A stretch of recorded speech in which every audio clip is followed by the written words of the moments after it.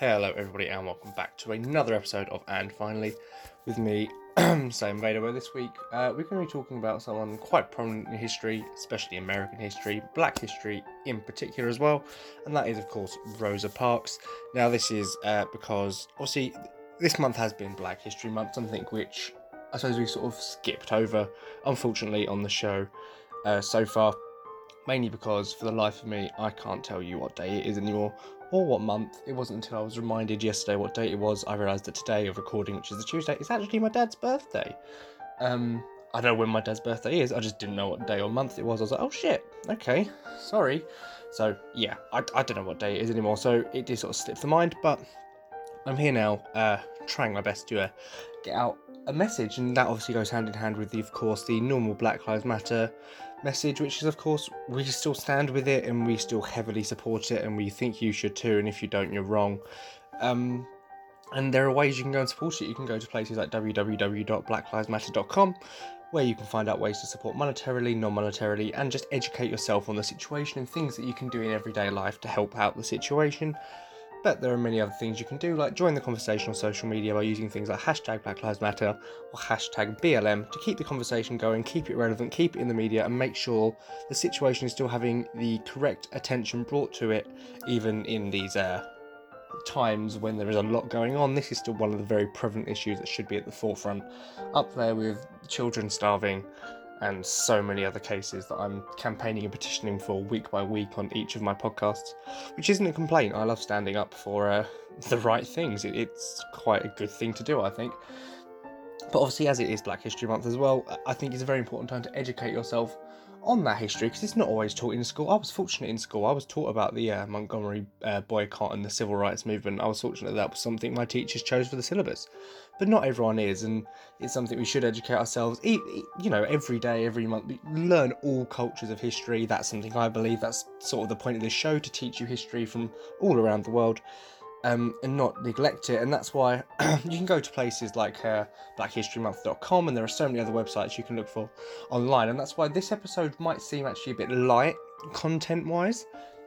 Now, this was done in a very particular way that I was thinking, look, I will outline her life and some of the story, but in regard, this week in particular, I'd like for you guys to maybe, shows like I'm giving you homework now, and essentially it is what I'm doing, but I feel like to fully engage with this topic, I mean, I implore you every week to go and do your own research if you're interested, but this week in particular, to celebrate Black History Month, I implore you, after listening to this, to go and find out more about her life yourself, because there's a lot that she did, a lot that she was involved in, more than I could probably do in one actual podcast episode. So I've done sort of a podcast light episode, I suppose, which might still be longer than some of the other ones I've done, with the intention that you guys really engage with this and go and find out more yourself and educate yourself, and then hopefully educate other people by keeping the conversation going. But that's enough of a monologue, prologue, prefix out of the way. Let's, I suppose, getting to the main crux of the episode. So, Rosa Parks was actually born Rosa Louise McCauley in Tuskegee, Alabama. Tuskegee? I don't know how to pronounce that. It's an American place, Alabama, deep south, on February the 4th, 1913. And this was to Leona, a teacher, and James McCauley, a carpenter. But actually, in addition to her, obviously, African ancestry, one of Parks' great-grandfathers was actually Scotch-Irish, and one of her great-grandmothers was part Native American, or a Native American slave. So she had quite a rich cultural history. She wasn't just African American. Obviously, that's because of the colour of her skin, that is what she was typecast as. But she has quite a rich history. Native Americans and other people that were sadly oppressed. But actually, when she was born, especially as a small child, she was a very poorly child, a very ill health, and actually regularly suffered with chronic tonsillitis. But later on down the line, her parents eventually separated, and she moved with her mother to Pine Level, just outside the state capital in Montgomery. She grew up on a farm with her maternal grandparents, her mother, and her younger brother Sylvester. And she attended regular rural schools until the age of 11. By regular, segregated, but just regular elementary school. Is that what Americans call it? I don't know, primary school. Sorry, I'm going to be taking a drink in this one. I've got a bit of a sore throat at the moment, so excuse me for one moment. It's some high quality H2O. It was around the turn of the 20th century, this is going back a bit now, obviously, that the former Confederate states had actually adopted new constitutions and electoral laws that effectively defranchised black voters in Alabama, and also many poor white voters as well. So basically what he's saying is at the start of the 20th century, so early 1900s, there were laws put into place in the state of Alabama that meant black people and poor white people, they weren't allowed to vote, they weren't allowed to say, or, they had to follow the laws, but they weren't allowed to vote on them.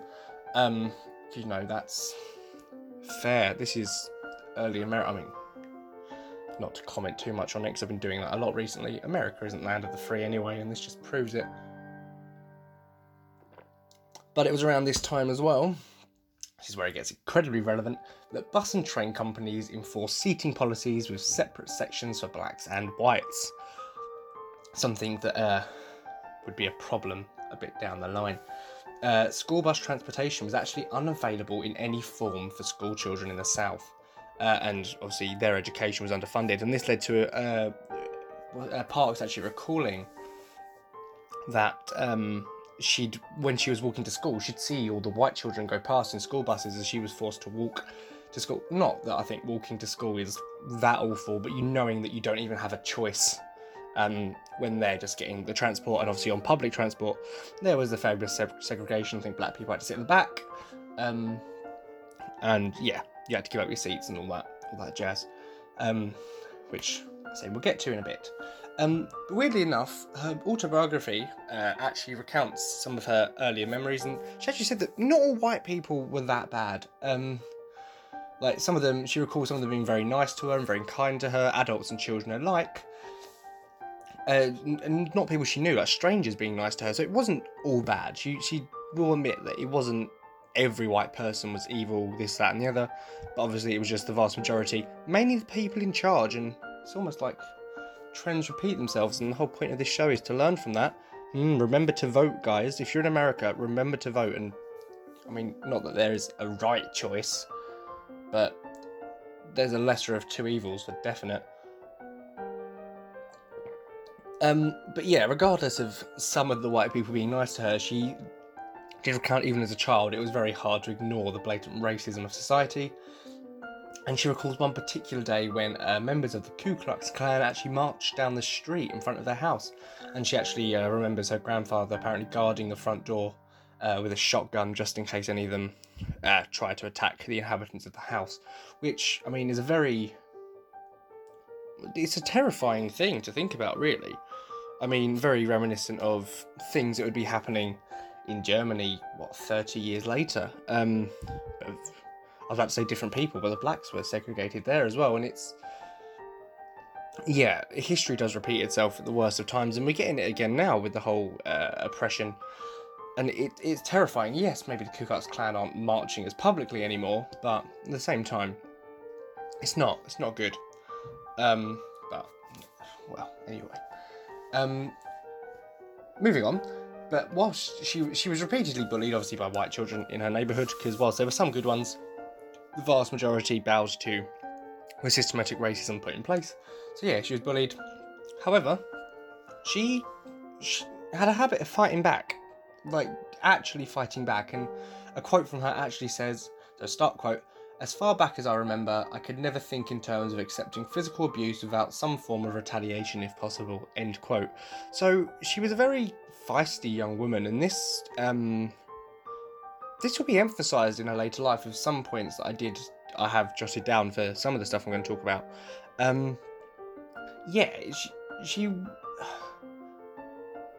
Obviously she wanted peace, but she was willing to fight and get aggressive, I suppose, against her aggressors. And that's an admirable trait, but it's what brings her into disagreements with one big figure later and into agreements with another.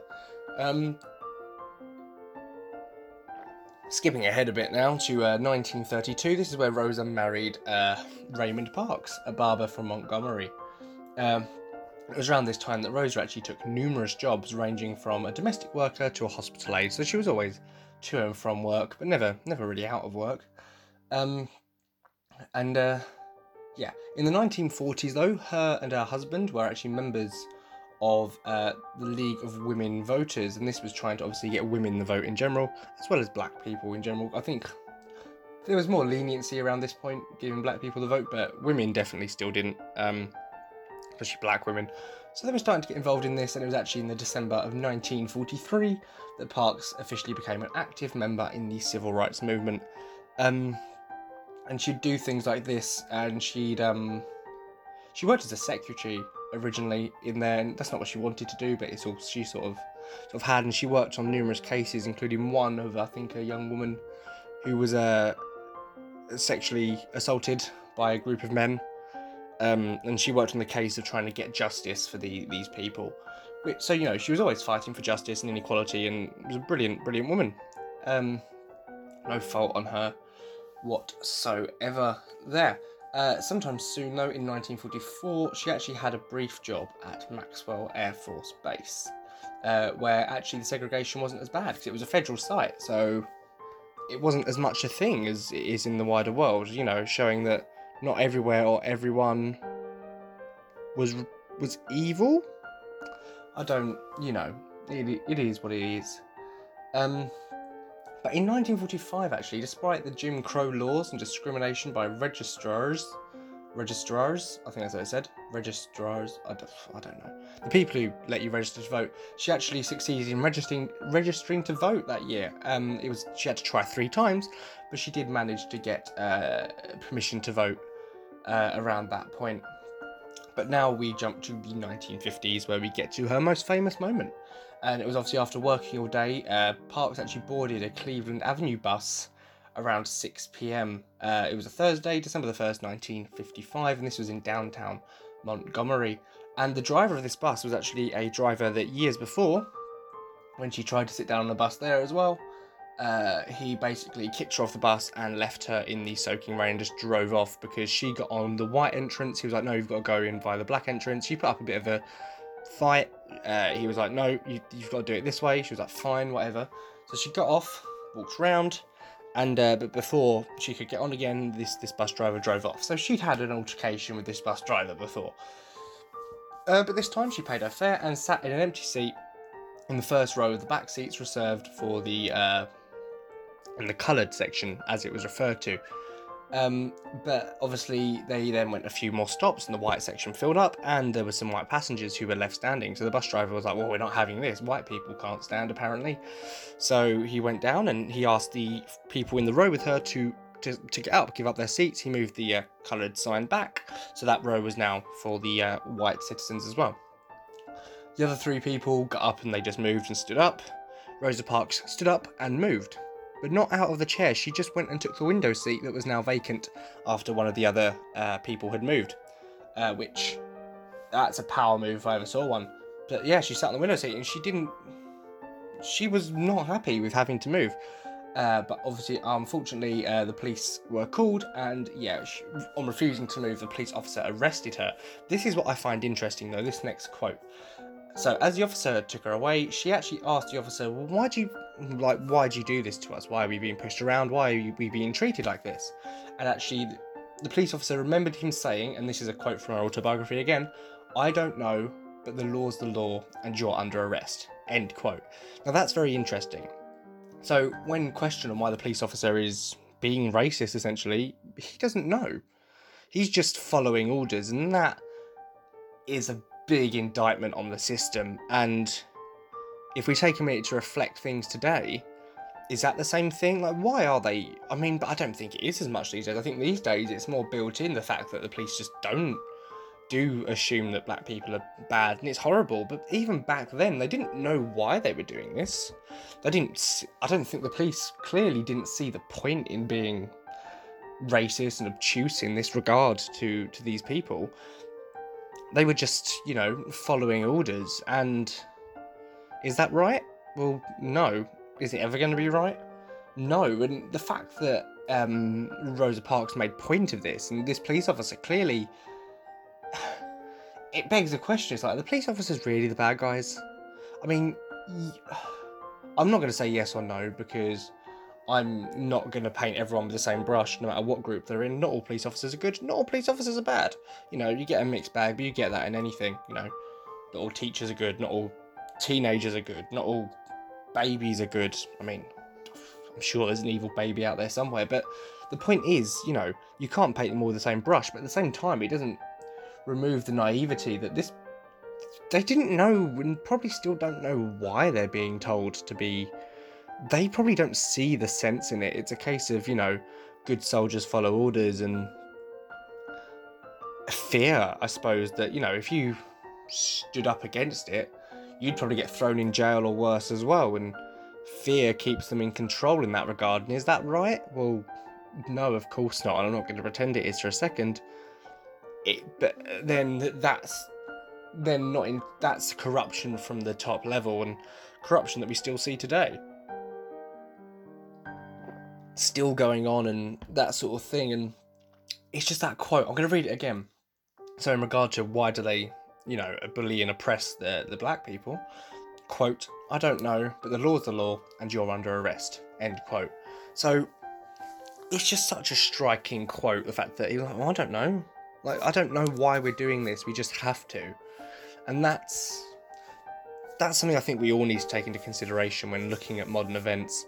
One, so we don't paint everyone as a villain, but two, we realise how far the systematic corruption goes. That, yeah, they're just, you know, good soldiers follow orders. And I'm not going to go into the debate of what a good soldier is, because obviously that's just, I'm stealing that from Star Wars, quite frankly, but it's a good quote to use in this situation. And yeah, that one really got me thinking on the systematic racism and how bad it is, but who are the real villains and who are just brainwashed slaves as well. Not that everyone's a brainwashed slave. I know some of them obviously will have their malintentions as well, and there are many cases in Black history of the police officers not following orders and them just going out of their way to abuse black people. But maybe this will make people realise that it's at the top level. You gotta, dealing with the police curing a symptom, not the cause. You got to go up to the top if you're going to get anything done, and this proves it, because they're just following orders. They're not the problem for the most part. Don't take that out of context. Moving on though. On Sunday, December 4th, 1955, this is where plans for the Montgomery bus boycott, which is obviously the big thing that took place after this, were announced, and this was passed around black churches in the area. So this is obviously the movement that was kick-started by her refusing to move, and black people refused to use the bus, and I think some white people did as well, as a way of saying, well, this was wrong, maltreatment, you know, this, that, and the other. But it was because of this, and then her arrest, she became sort of a martyr and an icon of the civil rights movement, but suffered hardships as a result, and received numerous death threats and, you know, other things. The usual for a martyr who stands up for a case against a corrupt group. You know how you get death threats for the most minute of things these days. Honestly, the amount of times I see stuff like that on social media for the most stupid, mundane of things. So yeah, of course she was receiving death threats, but that didn't stop her at all. However, due to economic sanctions used against activists, she actually lost her job at the department store she was working at the time, and her husband actually quit his job after his boss forbade him to talk about his wife or the legal case. So because the husband was clearly quite proud of her and it's a political subject, he also was forced to quit his job to make sure that politicalness wasn't brought into the workplace, which is a bit fucking ridiculous. But, you know, it is what it is. However, in 1957, Raymond and Rosa Parks left Montgomery for Hampton, Virginia, mostly because she was unable to find work and everything else going on. However, it was around this time, though, that she actually started to disagree with Martin Luther King's and other leaders of the Montgomery's struggling civil rights movement. Obviously, they were the people who did the boycott, but this was because of different ideas of how to proceed with it, and also because of the death threats are a big thing for the falling out and why she disagreed with them. But clearly, for a lot of this, was a falling out of difference of opinions on how things should be run, and that will come into, in a few seconds, will come to, I suppose, that makes a lot more sense with something I said earlier. And she later moved to Detroit after persuasion from, I think it was her sister and her brother-in-law, or her brother and her sister-in-law, I can't remember which way round it was. But it was here that she befriended a particular member of the civil rights movement, quite prominent one, known as Malcolm X, and she actually regarded him as a personal hero. Now this is where what I said earlier comes in, that she clearly had a bit more of a physical violence streak, not criminal violent, but was more likely to fight physically for her rights than just a peaceful march. And this is where, yeah, it makes more sense, I suppose, she would then befriend Malcolm X more than she would Martin Luther King, who was definitely against the whole violence thing. And that's very interesting, because that's something I never learnt about when I learnt about her, and maybe you didn't, was the fact that she was more Malcolm X side than Martin Luther King. I just always assumed that she was more King's side, because you hear about the boycott and this, that and the other and what she did on the bus. But no, she was more Malcolm X side, which is interesting. It doesn't make her a bad person by any shout, but I just found that very, very interesting. But yeah, in the 1970s, we're jumping ahead a bit now, Parks actually organised for the freedom of all political prisoners in the United States, particularly cases involving issues of self-defence. Much like how she used to stand up for herself, she is now freeing the people who have also stood up for themselves against racist oppressors. And it was in 1992 that Parks published Rosa Parks' My Story, an autobiography aimed for younger readers to teach her story and hopefully not repeat some of the errors of the past. And it was on the 24th of October 2005, at the age of 92, that Parks died naturally of natural causes in her apartment on the east side of Detroit. So that is a very, I suppose, quick overview of a very, very grand, important and widespread life. And she's done a lot. You've got the autobiography you can read, and that, as I say, is sort of the point of this week. Having missed a lot of what opportunity I could have taken for Black History Month with other episodes this month, what I'm now doing is sort of beseeching, asking you to go and look into it yourself. You don't necessarily have to look up the rest of Rosa Parks' story and fill in the gaps that I've purposely left out. You can do anything, Malcolm X, Martin Luther King, anything of Black history. I'm just sort of imploring you at the moment to go and look for yourself, teach yourself, and learn something new, hopefully, and educate yourself on this topic that we need to know about. You know, multiculturalism is a very good thing. You know, everything that's happened in history is how we got here, and African history and Black history in general is so rich and full of culture that it's vastly ignored. So the point of this episode is to give you a taste of a more well-known figure in their history, but to also make you think, well, why not? I want to go and learn more. And that's what I'm hoping you've got out of this week's episode, and that's why it's a bit different with less substantial content, I suppose. But yeah, that's sort of the point of this week's episode. So thank you so much for listening, and also thank you so much for all of the support. I mean, currently as a recording, I'm 3 listens off 800 since the show started, which is incredible. It might be at 800 by the time this episode goes up. I have no idea. That's incredible, so thank you so much. I'm also going to mention the sponsor for this week, which, as it was last week, is Schmerp. He does brilliant work on all commissions for King's Eyes Life. He's a great guy, great content. He makes those commissions he does are absolutely fantastic. The rebranding that he has done for Sigil Arts is absolutely fantastic, and he's a great guy to work with, and you will get great value for money. So go check him out on the kingseyes.life website on the commission section for any of your graphic design or commission needs. And I'll also plug King Styles Apparel, can't speak for the life of me, where we do brilliant merch with the Fairlyware collection, my collection, the creators of King's Eyes, the Statement collection, the Klansman Unite collection designed by Schmerp and Edo, and of course there's now a Sigil collection itself, so please do go check them out and support your favourite creators. Without further ado, thank you so much for listening, guys. I really do appreciate all the support. I appreciate you listening to this episode, and finally, I'll speak to you next week.